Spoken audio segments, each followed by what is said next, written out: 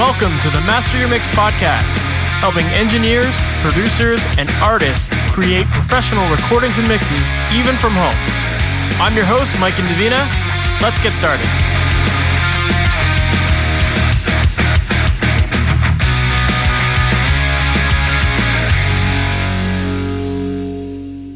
Hey, welcome to the Master Your Mix podcast. My name is Mike Indovina, and thanks for hanging out with me today. Today, my guest is Jonte Caniff, and if you're not familiar with him, he owns Caniff Audio, which is a manufacturer of high-end mastering-grade equipment. They make EQs, compressors, they even make microphones, synthesizers. They actually make a lot of equipment that might not be used specifically for mastering, but it is definitely made to a super high quality, all handmade stuff. And you might even be familiar with some of his products because there are a couple of plug-in alliance versions of his hardware units. There is his Soma, which is an amazing mastering EQ. And then there's also the Caniffonium, which is a really cool tube-based synthesizer. In this chat, we have a really interesting conversation about the process of manufacturing gear and what that looks like and how to build gear that has a specific level of quality that stands above the rest. And really, the interesting part of this conversation to me is the debate of what makes a sound good. And as you'll hear in this interview, I think that that's something that as a manufacturer, Jonte has to deal with all the time is, understanding when your equipment is done versus when you need to optimize it more. And, what sounds good, what sounds better, that kind of thing. There's a lot of subjectivity to audio. And as a manufacturer, you have to balance that subjectivity to decide what ultimately sounds really good for you and what you're happy with putting out. So yeah, in this conversation, we definitely talk about that and how he balances this in his own work. We also get into some really interesting conversations about what makes different models of equipment different. Obviously, when it comes to your plugins or your hardware, whatever it is that you tend to use, you've probably got a lot of options out there for different EQs, different compressors, that kind of stuff. So what ultimately makes these things different? Because sometimes, once you learn how these controls operate, it sounds like they should all kind of function the same way. But the reality is that some people prefer certain pieces of gear versus others because they have a specific sound to them. So what makes these EQs different or what makes these different pieces of equipment different? And that's something we definitely cover in this interview here too as well. Now, I will say that this conversation definitely gets a little technical at some points here. After all, we are dealing with the person who understands all of the electronics behind all of this stuff. But I will say that even if you aren't a really technical electronics-based person, I think it is really helpful to listen through this conversation to get a new appreciation for what actually goes into the equipment and why things sound different and how all of the little components that go into this equipment really add up to the sound that we're used to hearing. So, yeah, if you're not technical and you don't necessarily know some of these words, not a problem, but pay attention to the things that keep popping up because those are important things that you should probably research a little bit more to just get more familiar with because ultimately in the end, when you're looking for new equipment to purchase and that kind of stuff, you want to be making decisions with an understanding of these components because ultimately they are the thing that differentiate the quality between different units out there.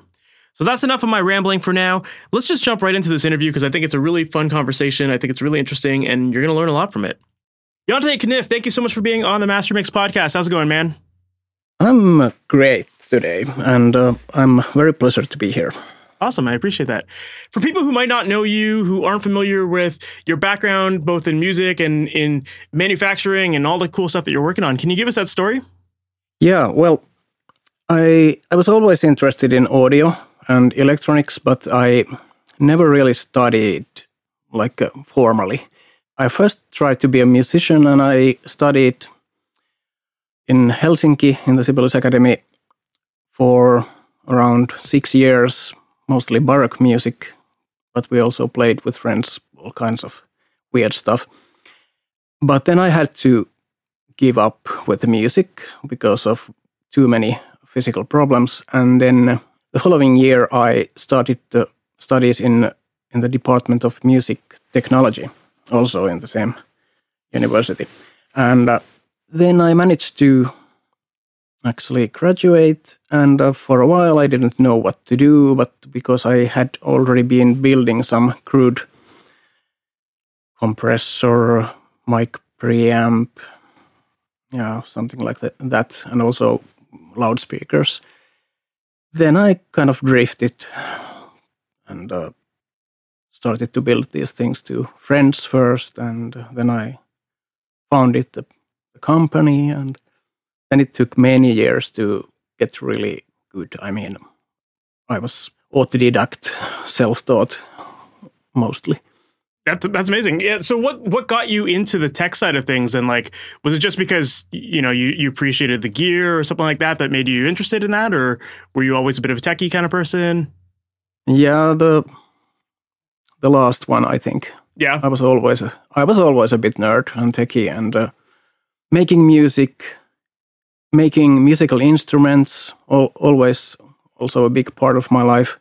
Designing acoustic instruments, still doing it every now and then. Also next summer we have a couple of projects with friends, and recording, but not so much recording, mixing and producing, that kind of things. I really didn't have time to properly get into that.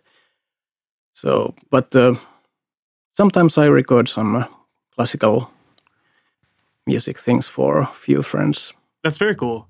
It's interesting because, you were saying you didn't really get into like the recording side of it, but yet you make amazing gear for that purpose. So, I'd love to talk about that. Like, obviously it's one thing to build instruments, especially if you're, you have a background in performing music yourself, there's that practical side of being able to have that musicianship and play it. But like building equipment for a field that maybe, you didn't have a lot of experience in, what was that? Mentally, was that a bit of a shift for you to focus on that kind of stuff? I think it just happened somehow. I didn't really concentrate on any long-term plans. It just happened, really. But I still have a great friend who is a recording engineer, mixing engineer, and also designs loudspeakers, who was interested in electronics at the same time, and we had sessions. We studied together. We built prototypes together when we were around, let's say, 26 to 30 years old or something like that. And he remained a mixing engineer, and then I became a manufacturer little by little. That's cool. I guess that makes sense. If you have someone that you can bounce ideas off of, or they're like, oh, the tech side of things, and I'm looking for equipment that can do this purpose or that kind of thing. Like, yeah, and I'm only now, really, last few years, I've begun to understand something about how people use the stuff, and I can actually even hear some of the things. Like lately, we were testing a new compressor model, which is going to be, it's sort of half official already, but it's not on the website, and we will have to wait a few months for the production. But anyway, I tested it here, and I invited a couple of friends to test it also. For the first time, perhaps, I really understood why it was good. It somehow the versatility. I could use very different time constants and ratios and whatever, and somehow I just couldn't make it sound broken. And this has been now confirmed by so many people after that I'm kind of happy that, well, I can hear something. Yeah. That's interesting. So when you first started building this stuff, then, was it a matter of just maybe looking at other schematics for other pieces of gear and then, basing things off of that as your foundation and then customizing from there? Yeah, to a certain extent, yes. But I didn't go through so many schematics as one might probably think. I had like one modern compressor schematic and one old EQ, or maybe two old EQ schematics, and one opto, like LA2A, and then I had some very interesting, like inspiring old stuff to be repaired. So like RCA compressor from the 50s, which inspired me especially in the way they built those times, like how to make gear easy to maintain, like bomb proof and that sort of things, because they are mostly lost now, these old practices, or let's say kind of military type of practices to build stuff. People are more cost conscious nowadays, and not everything can be built to the same standards. For sure. Yeah, that's really interesting. I'm very fascinated with the idea of people who manufacture gear that, weren't doing it themselves, and how you learn that stuff, and how you learn to build it, but then how you learn to modify it so that it gets to that standard that it needs to be for the industry that it's being used in, right? Yeah. And there's plenty of examples of people in the same situation as you, right? Like, I'm pretty sure Rupert Neve wasn't a recording engineer himself either, right? So, another great example of someone there. So that's very, very cool. So when you were learning the technical side of it, you did mention that you went to a technical school for it, but you were mainly self-taught. So how did you, what did you get from the schooling versus what you learned on your own? Like, were you just kind of on your own, just ripping gear apart and kind of seeing what happened? Well, from the music technology studies, I got just a general view in the studios, and many good friends who would then later help me to decide what kind of features to incorporate to the gear and so on. But my studies, how I studied electronics, I read suspiciously little. Like, I had Horowitz and Hill, the classic electronic. What's the name of the book now? I somehow lost it. Anyway, it's like the Bible for analog electronics. So I bought it, of course, and read it through. But mainly, I started to play with simulation. So I got Microcap electronic simulator, and I got some tube models into it. I started to design amps and EQs, and I've learned these things, let's say, a bit wrong. I never learned like calculus, how to design some EQ circuits on paper with just a calculator and so on. It's been more like, let's put these things in the simulation and try to understand what happens. But one can get actually pretty deep with that method also. Interesting. I would say. Yeah.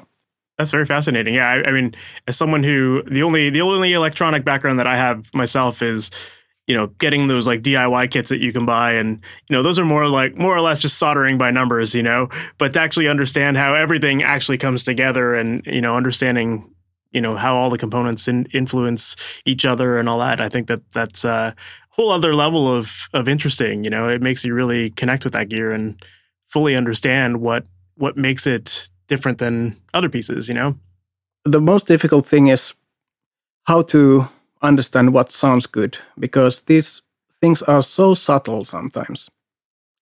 So unbelievably subtle what will make or break the sound. And we have too little understanding in psychoacoustics. By the way, that is one of the things I really, really loved in my studies, the acoustics and psychoacoustic studies. That gave me a lot. For people who might not be familiar with like what you're talking about when you're talking about psychoacoustics, what do you mean by that?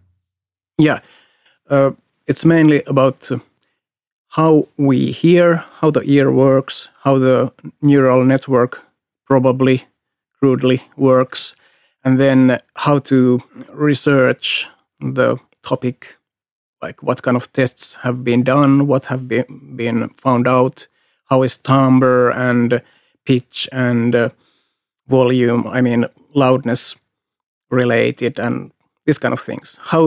What is the shortest sound you can hear apart from another? And it's super fascinating. Gotcha. Because, I guess there's like a technical spec that would show you that we should be hearing things one way, but our ears react to the music a different way sometimes, right? And that's kind of what we're talking about here? Yeah, and there there is very little research into this kind of very high-end hearing. I mean, the research which is available or was available for us that time, it was really, really basic. It was like, yeah, we know that about 1% of second harmonic distortion sounds maybe a bit more warm and gives nice presence and blah, blah, blah. That's like the closest I got with designing tube gear. But it gave me understanding about how unbelievably complex hearing is, how things interact. Also, like I understood that, okay, this is just such a small niche to really understand what goes into superb sound quality or certain kind of sound quality, that it will never be researched thoroughly. So there's all kinds of riddles and mysteries, and it's somehow very frustrating because then it's impossible to really know sometimes where to go, what to believe, what to try to achieve in the design. But yeah, it's a complicated world, and one life is not enough. Really. That's very fascinating, especially hearing it from a gear manufacturer, because, yeah, I mean, you know, you out of everyone would have a better understanding of like these little components, and yeah, you're kind of constantly hearing like, you know, seeing the technical side of it and how the perfection should be done there versus what people are actually perceiving it to sound like and this and that. So it's interesting to hear that kind of perspective from it. And I would imagine that just over the years of building gear, I mean, you've probably found that there's certain components that lead to, you know, quote unquote, like high quality component or high quality sound and that kind of stuff, right?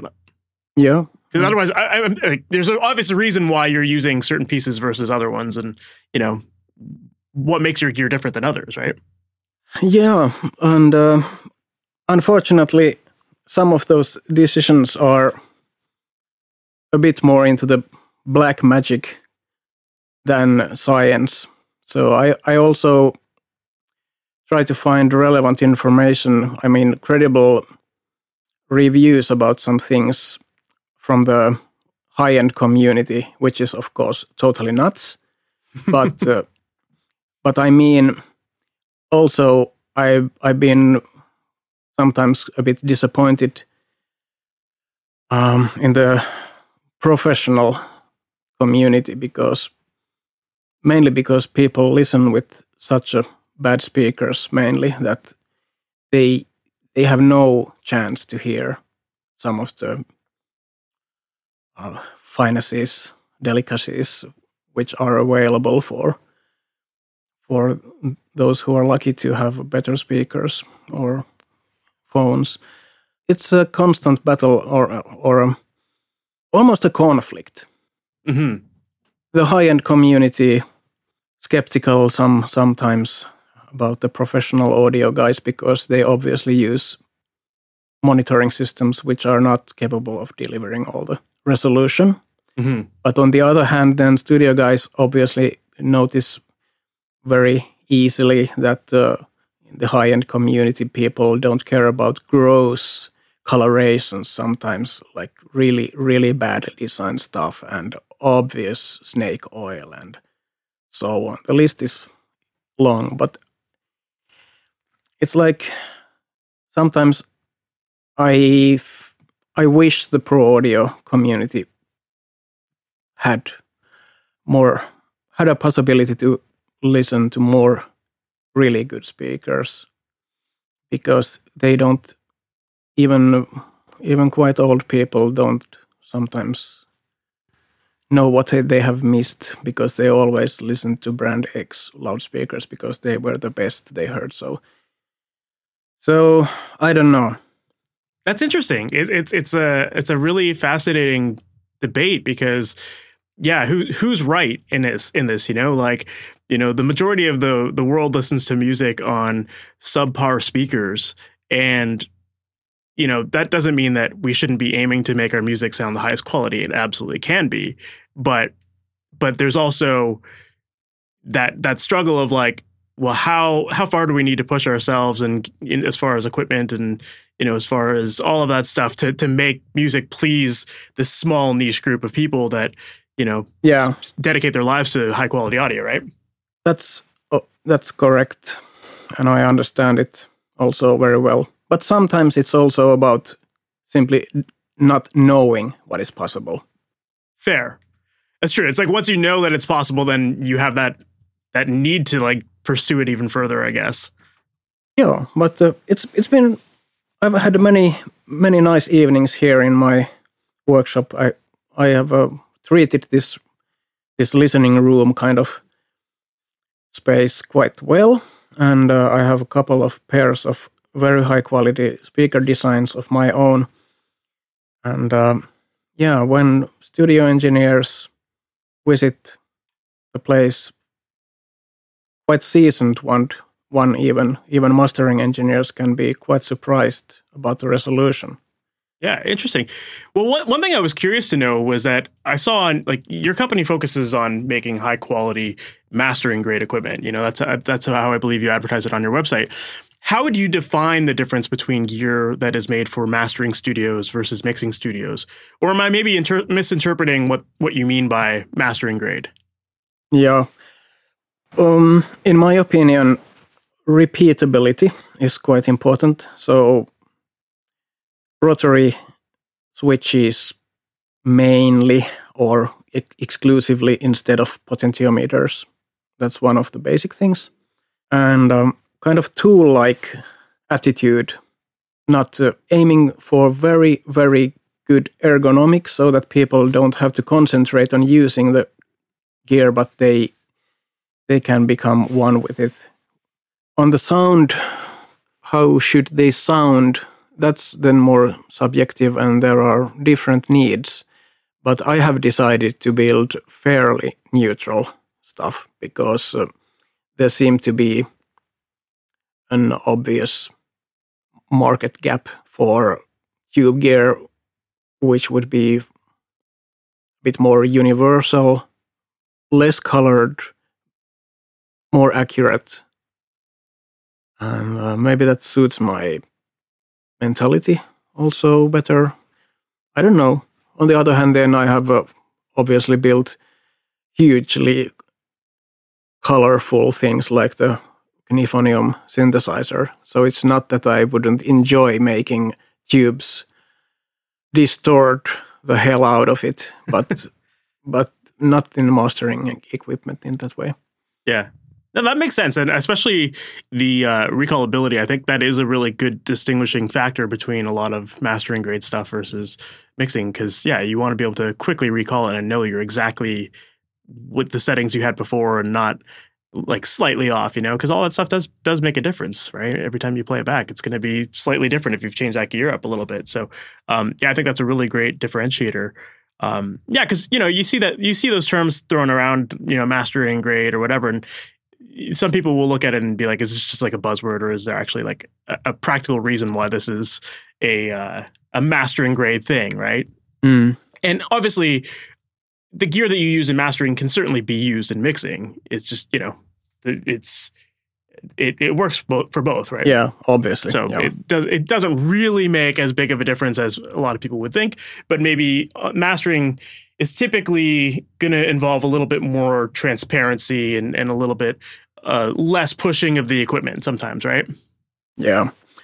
And certainly maybe 30% or 20% of the gear we have made is in mixing studios.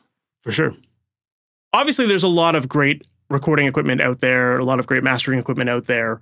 And I'm curious to know, like, what made you decide to start building your own equipment then? Because once you get into the manufacturing side of things, I mean, there's a million different things you can make. So why get into specifically building some of your own audio equipment and, making the models that you did?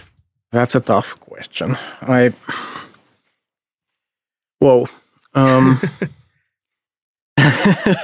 Okay, so one part of the equation is that I was just super interested to try if I could be successful. But then I also noticed that I have quite different ideas about some things, and I thought that I could have a twist of my own. And there is, like I said previously, there seemed to be a gap for high quality tube gear, which is not too colorful, too coloring. And I don't know, but I was I was the first in the pro audio who started to use amorphous output transformer cores. That's also something that comes from the high-end community. I had a bit different ideas. And in the beginning, maybe the local community was just so responsive and nice that they ordered my stuff. But then later, I sort of found out that actually I was able to create something that had global possibilities. Yeah, it eventually caught on. People heard what was possible with it. Yeah. I never marketed really properly. I was unsure about my skills for a very long time, so I didn't want to rush into international market, and so it happened very slowly.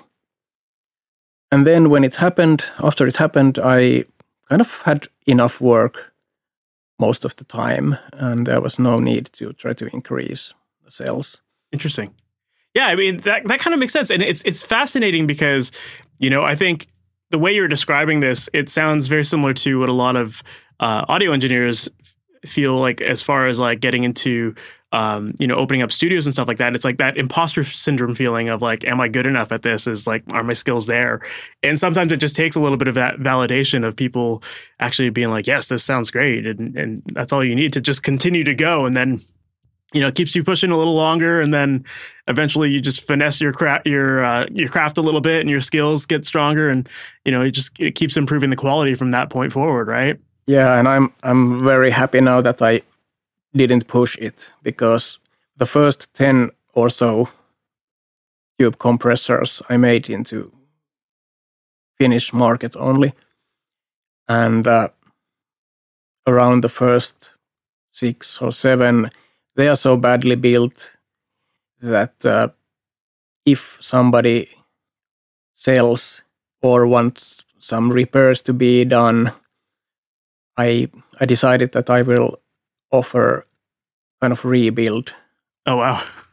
Yeah, we changed the circuit boards to thick factory-made proper ones, and I tweaked the circuit to be more easily adjustable and less noisy, but I retained the original sound because that was never an issue. People always liked it a lot. That's very interesting, but it makes sense, right? It's like, yeah, I think, as a mixing engineer myself, I look back at some of my first projects and it's like, how did I charge people money for that? Like I had to give them their money back, Like I actually even recently, even myself, my very first band that I ever worked with, like however many years ago now, I think it was like 20 years ago. I recently was like, let's record that first song we ever did again. Like no charge. Let's just do it. I just want to hear how big of a difference it can be. And it's amazing how years later your craft just gets better and you can look back at it and laugh. But it just takes that initial sale or that initial person who trusts you in the beginning to get the snowball going, right? And to keep you in business essentially. So, sometimes looking back, it can be embarrassing because we know our own strengths now, but we have to look back at those as an experience that pushed us forward, right? Yeah. And there was no other way. At least I think so. That for me, there was no other way. Finland is not known for many hardware manufacturers.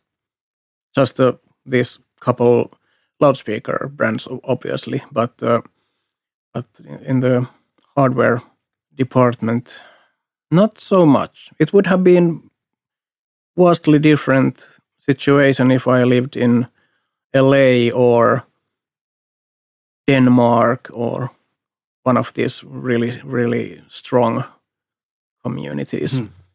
Yeah, interesting.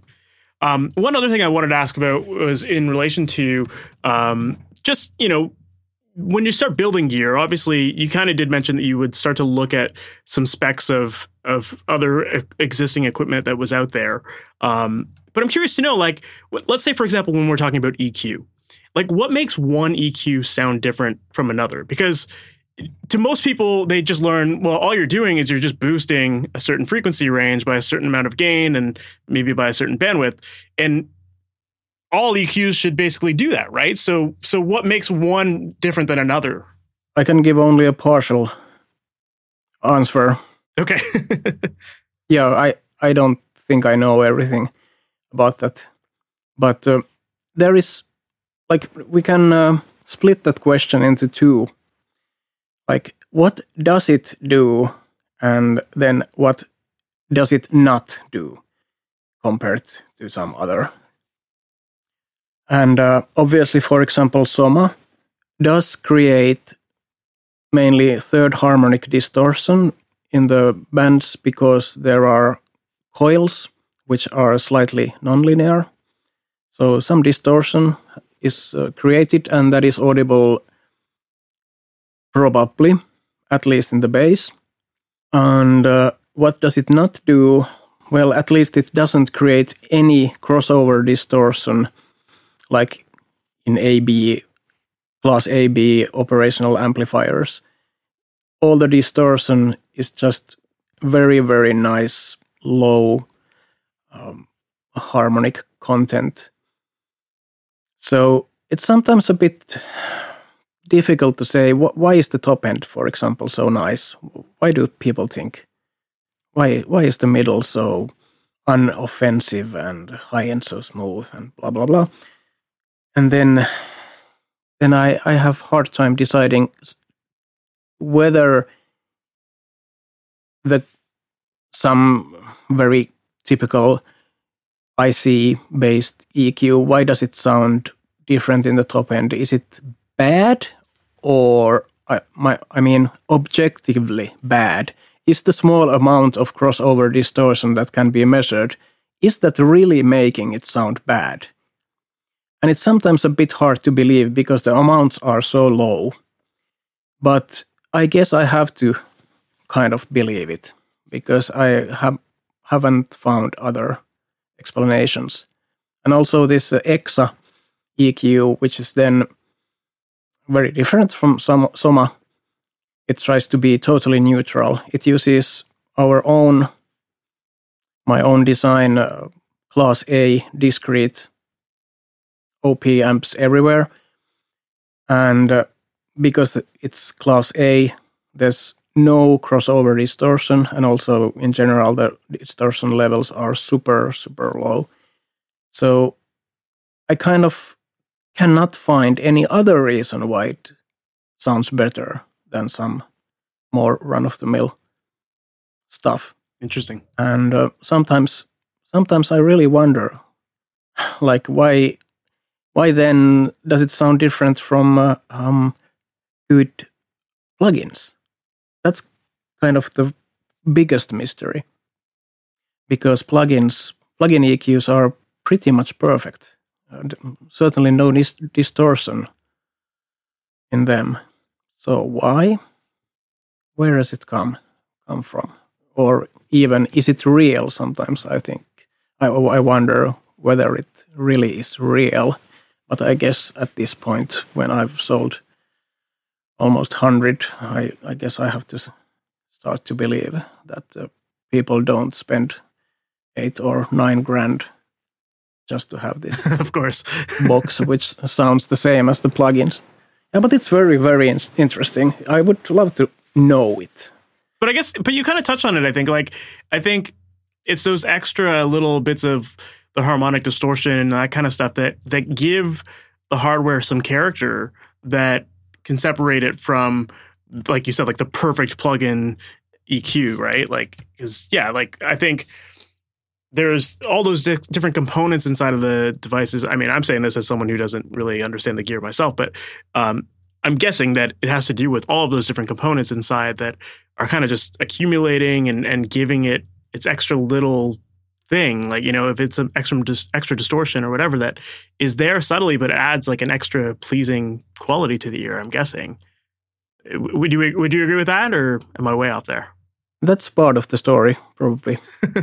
And then the other part, I just don't know what to say. I mean, seems to be more of a mystery, because I try to be objective. I try to measure everything I can, and I have friends who kind of think that I should be able to measure everything. And when I can't, they cause me to think that, okay, well, maybe this isn't such a big deal that I have the Class A amps here, because I could make the same measurable performance with the plug-in and so on. I don't know. This was not the best replies of all times, maybe, but it's interesting. It is interesting to understand, like, it kind of sounds to me also like there's different ways that you can approach your design, right? Like, you might want to have something that is like perfect, like that is perfection and it has no distortion and all that kind of stuff, or you might be fine with that. And I think you have to just kind of, it sounds like maybe you decide for yourself in the process that, okay, I'm going to let this amount of tolerance happen or that kind of thing. And then that maybe dictates what works for you and for your equipment versus what doesn't make the cut, Maybe I'm wrong in that. Yeah, I mean, it's just something that always comes up, because like I'll have a lot of my students will say, well, really, like, what makes this one EQ different from this one here? Like, aren't they the same? But I think you're right though. Like, it's those extra little like harmonic characters that come out, and sometimes it is just like the way that the Q shape changes as people boost the frequencies or that kind of thing too, right? So that can have a play. Yeah, obviously the user interface and these kind of peculiarities of simple topologies, they eventually might like fool you thinking that it sounds different, although it might sound the same if you actually had the same user interface as your plugin. But okay, even if we think that some gear actually does sound the same, exactly same as some plugin, then the physical user interface is just so much better that even that is actually pretty good reason to use hardware for many people still. Yeah, and I guess there's also like, that tactile approach to using gear, a lot of people do really appreciate that because they feel more connected to the moves that they're making and that kind of thing. There is like almost like a psychoacoustic element there too, of just like, I'm adjusting this knob so something is happening, that kind of thing. Yeah, it's very complicated. Yeah. We get fooled so easily. Yeah. It's interesting. Also. Well, so speaking of the Soma, you mentioned that. I know that you advertise that it has what you call real Q adjustment. And I'm curious to know, what does that mean and why is that important? The traditional passive EQs never had, except for some custom units, they never had a Q value adjustment which wouldn't affect the boost or cut amount at the same time. I mean, increase the Q and you increase the amount of boost, for example, in all of them, like Pultec or any of the copies and many modern designs. So why does it matter? Well,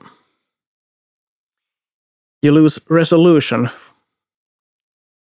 You cannot have a lot of wide range of Qs without the boosting amount getting super hard to adjust, or you like losing the available boost at low Qs. So if you check, for example, what Pultec does, you get something like, I don't know, can't remember exactly, but like 20 dBs of boost when the Q is high. And then when you reduce the Q to the minimum, then suddenly the maximum you have is like 5. This is now just a crude memory about how it actually is. But you can work around it, and many people are fine. But then if you really want to just change the Q and not the boost at all, then it gets much more complicated suddenly. You have to have a huge amount of relays or switches. Well, actually relays, because there has to be a logic table, how to choose certain inductance and capacitance to create the certain Q and frequency combination. It's no wonder that these kind of EQs were not widely available, because it is just so complicated to make. But I thought that, well, this actually could be commercially valid approach, and it seems that it was. It's very cool. Yeah, I mean, that again, I guess that comes back to what you were talking about earlier, how you just had some different ideas of what the audio industry was missing, and you found that gap there that you were able to implement into your own equipment, and that's one of the things that separates your gear from a lot of the other ones out there. So, like you said, I think you were the first one that did it, right? Maybe. Oh, interesting. I don't remember it anymore. Which brand was it? But I found once from the internet a picture of a EQ which was made only in a few units for one studio. And that was like maybe end of 70s even, very late for a passive EQ anyway. Maybe early 70s anyway. And it did have a real Q value adjustment, at least for some of the bands. And without relays, it required ridiculously complicated rotary switch system. But someone was crazy enough to do it. I wish I remembered the brand. Yeah, that's fascinating. I love the idea that you can just look at a piece of equipment, dissect it, and then figure out a more streamlined approach to it or optimize it. That's that's a skill right there that I wish I knew. Amazing. Another thing I would love to ask about is tubes. And obviously, you build a lot of gear that has tubes. And I think when people think of tubes, a lot of people tend to think of tubes as being something that creates a warm sound, or they associate it with saturation, especially obviously because in the world of guitar amps, people think of tubes as like being the thing that gives you that nice crunchy sound and that kind of stuff. But a lot of your gear tends to be really clean. And so I'm curious to know, like, what makes it so that your gear is so clean using these tubes? Or do people just have the wrong interpretation of what tubes should sound like? Well, low distortion tube gear has always been around, so it's not that I would be doing something completely novel. But to make low distortion tube gear, you got to have quite beefy tubes. For example, the output tubes in my very mute compressor, which is now no longer made, and Soma, they are pretty much the only option I can imagine from both new old stock and currently made tubes, which has this super low impedance and very high current capability, and are also super linear. And that's the Russian 6H30 Pi. I came across that tube because I was following the high-end community. And there are a couple of manufacturers in the States, especially one of them, who started to use them before anybody else knew about the tube in the West. And they had a Russian CEO or something who had contacts, and he began to import these tubes in the 80s. And then later they became available through Electro Harmonix and Sovtek. And it's really one of a kind tube for linear output stages. Well, then, of course, you can always linearize amplifiers with feedback. Just add stages, add feedback, and you get more linearity. But there are some drawbacks. This is one of those black magic things, perhaps, but I believe that for the most beautiful tube output stage sound, you shouldn't use too much feedback, so that the tubes create the linearity. And if you start to make the stage linear with feedback, the linearity will become very, very different in the bass and mids and highs. So to get kind of mostly even spectrum, you have to pay attention to many other things than just open loop gain and then add ton of feedback. But I have to also tell about the transformers, because tube sound without transformers, it's like, how do you define tube sound? For me, I tend to think that people usually mean gear which has transformers on the signal path, and that's very often much more important than the tubes. So transformers have a very complicated set of nonlinearities and quirks. And I've always used very high quality ones and paid a lot of attention to headroom in the bass, which could be a problem in some designs, and also how high the treble extends. And the Swedish Lundahl makes very, very nice units. And after a while, I noticed that they offer this amorphous core instead of silicon iron core. And I ordered some and I arranged a blind test. I switched transformers in Soma between these two types and also in Varimu. And then I asked some of my customers to send me their favorite test tracks. And then we made a blind test. And it was pretty interesting because actually there was only one of the three customers who really obviously heard the difference, and the descriptions, verbal descriptions about the differences were logical.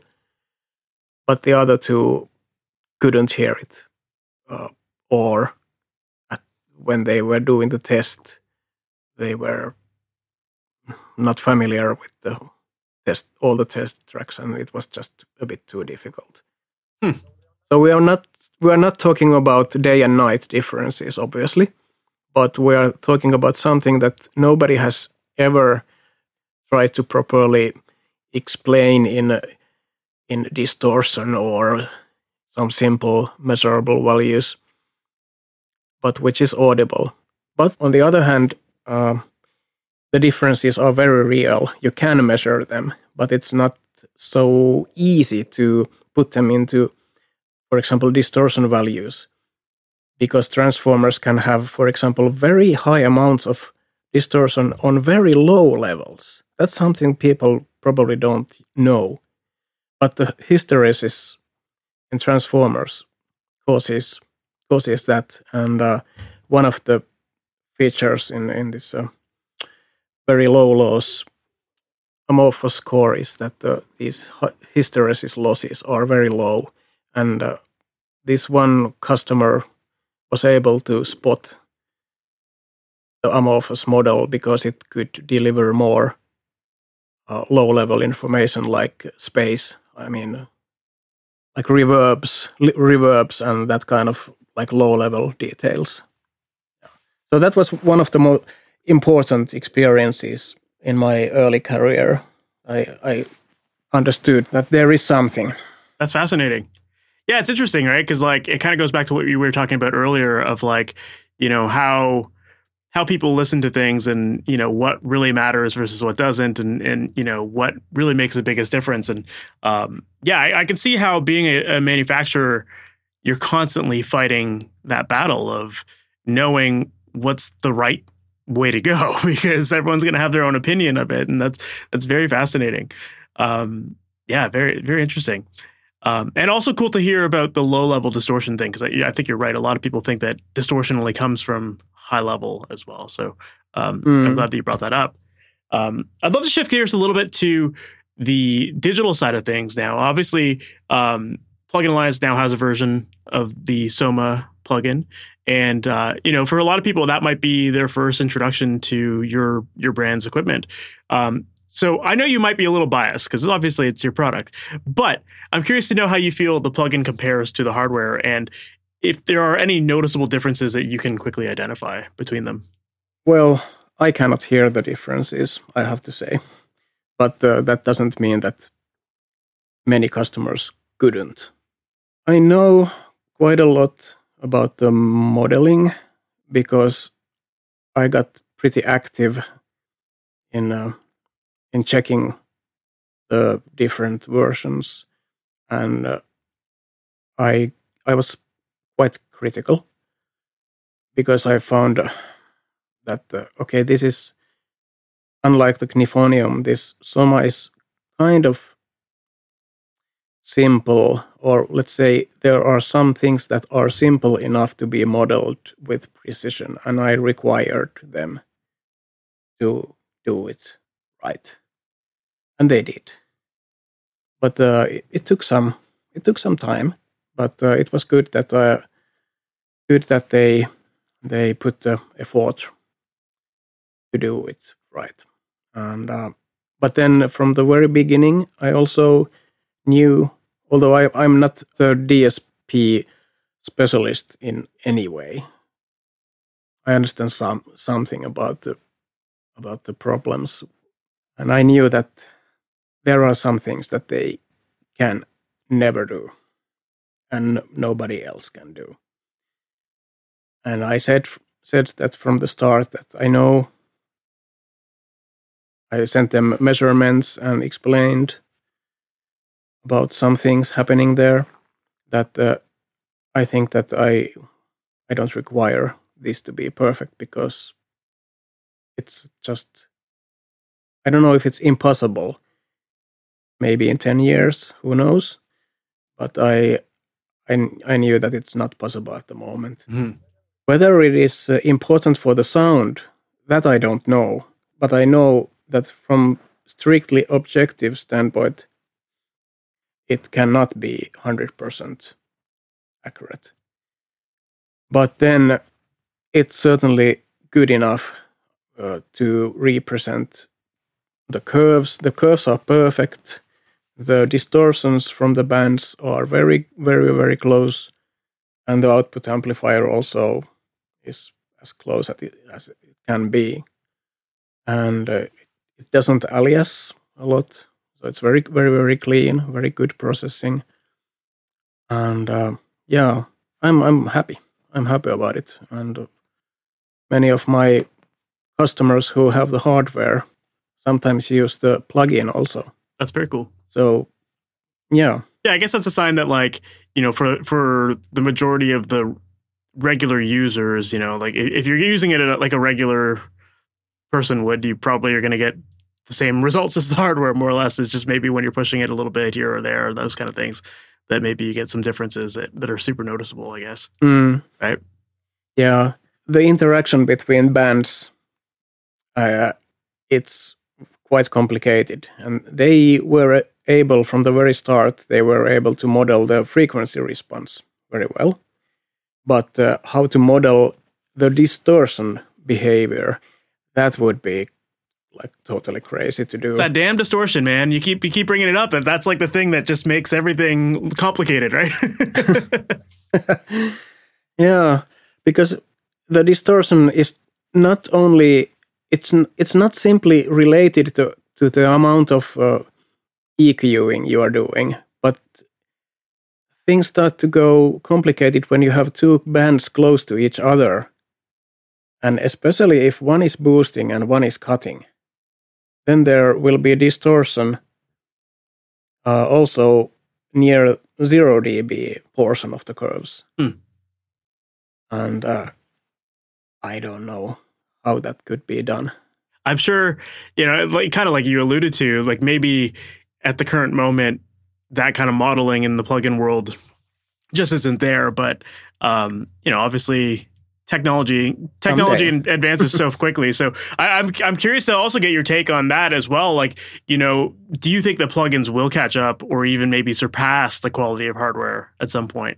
I have been, let's say, pessimistic. So I've believed for 10 years that soon I will be left without work, but it doesn't seem to be happening.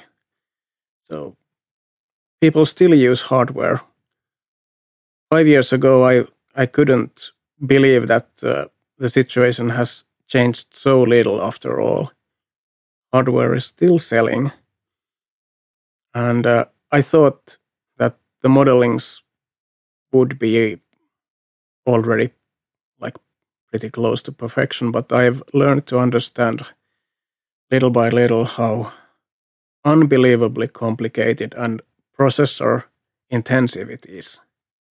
Like, for example, the Kniphonium, obviously it's a complicated machine, but I had this weird comparison idea one day that with today's technology, would really, really close modeling consume more electricity than the real thing? I mean, the real thing is tube technology. It's running very hot. It consumes like more than 100 watts of power to make simple synthesis. But I still think that a very, very good digital model would consume more power, which is kind of laughable. But I think that's the way at the moment.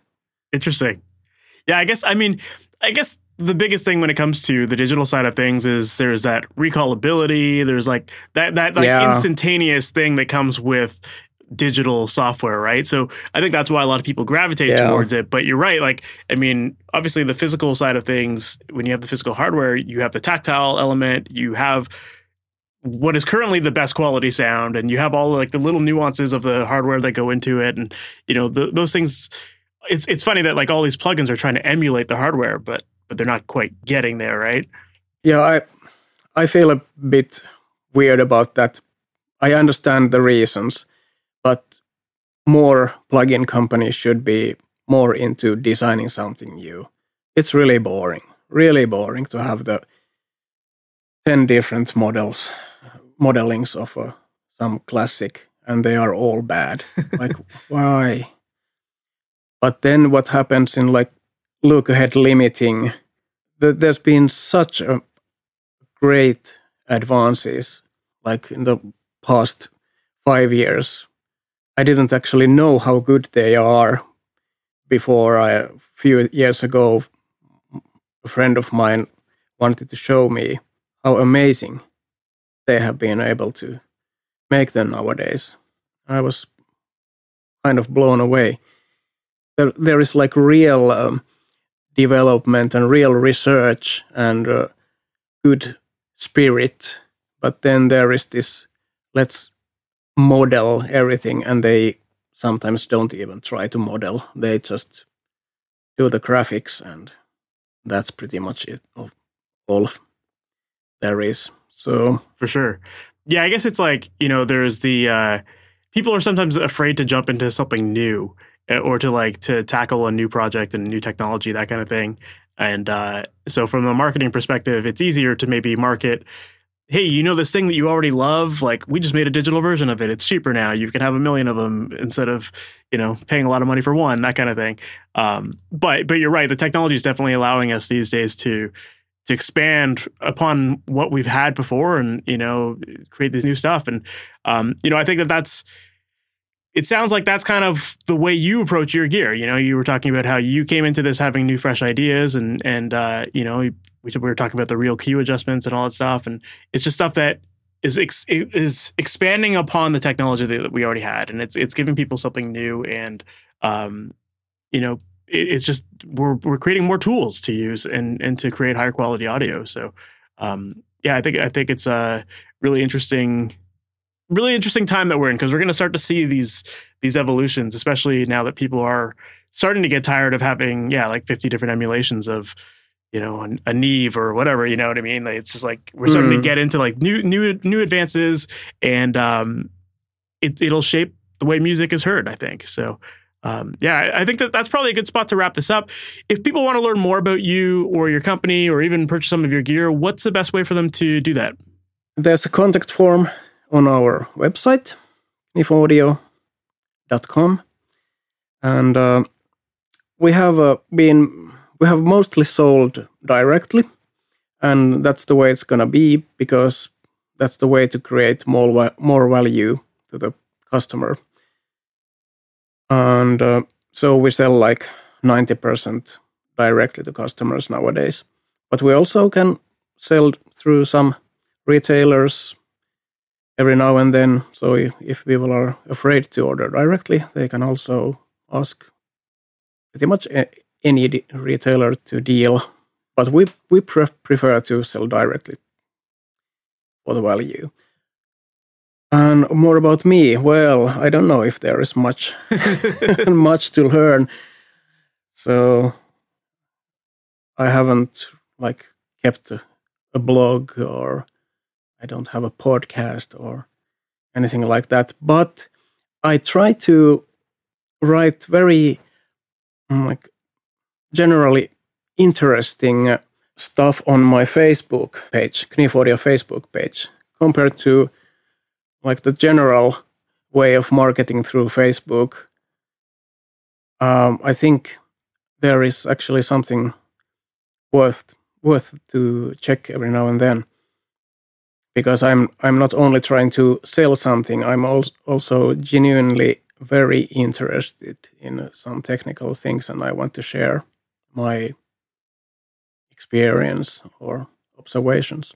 Love that. Yeah, I was even noticing on your Instagram page, you get into a lot of the stuff in there too, and you're sharing ideas of stuff you're working on, and it's definitely fascinating to follow your journey there. So definitely people should check those out.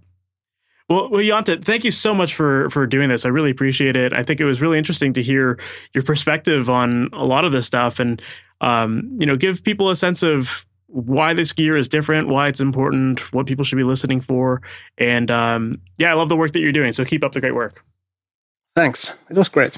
So that was my conversation with Jonte Caniff, and that was a really interesting conversation to me. And I think it brought up some topics that I just never even considered when it came to manufacturing. And, that balance of really trying to determine what sounds good, that's a really tough question to answer. And I can see how, as a manufacturer, when you're testing out different components against each other, or making different schematics and that kind of stuff, really understanding what ultimately sounds the best is such a subjective thing. So I can't imagine what it's like to go through that process, but I really appreciate how transparent he was throughout this whole conversation about the battles that he goes through with this stuff and how he balances that. And I also thought it was interesting that he talked about how he isn't a mastering engineer. He's certainly learning that process, but that wasn't his background. So it definitely brings a different perspective to building equipment. And, there's always that battle of pleasing the pro audio community versus the audiophile community, and also just learning how both sides of the spectrum work, and, building equipment that really satisfies a need for both. So I really enjoyed that. I thought it was a pleasure to chat with him and to hear his perspectives and to get his transparency. I really enjoyed that.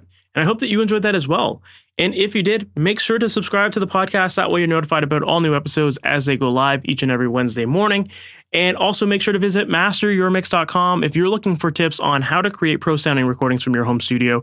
If you're not sure how to use the equipment, or you're not sure what process you should take, what steps you should take, what you should be listening for, all of that kind of stuff, on that website, I've got a ton of great resources designed to help make the process of recording, editing, and mixing your music easy. And one resource that I definitely want to point you to is my book called The Mixing Mindset. And And inside of that book, I break down the entire process of mixing step by step so that you know exactly what to do, what order to follow, and just to take out all of the guesswork throughout the whole process so that you can have fun doing it and you can make better sounding music and ultimately feel proud of the music that you're making as well. So once again, check that out. It's called The Mixing Mindset, and that's available at masteryourmix.com. So that's it, guys. We've reached the end of this episode, and I can't wait to chat with you in the next one. We'll talk soon. Have a good one. Thanks for listening to the Master Your Mix podcast. To have your questions answered, submit your questions to questions@masteryourmix.com. Please go to iTunes and subscribe and leave a review. And for more information on how you can improve your mixes, visit masteryourmix.com.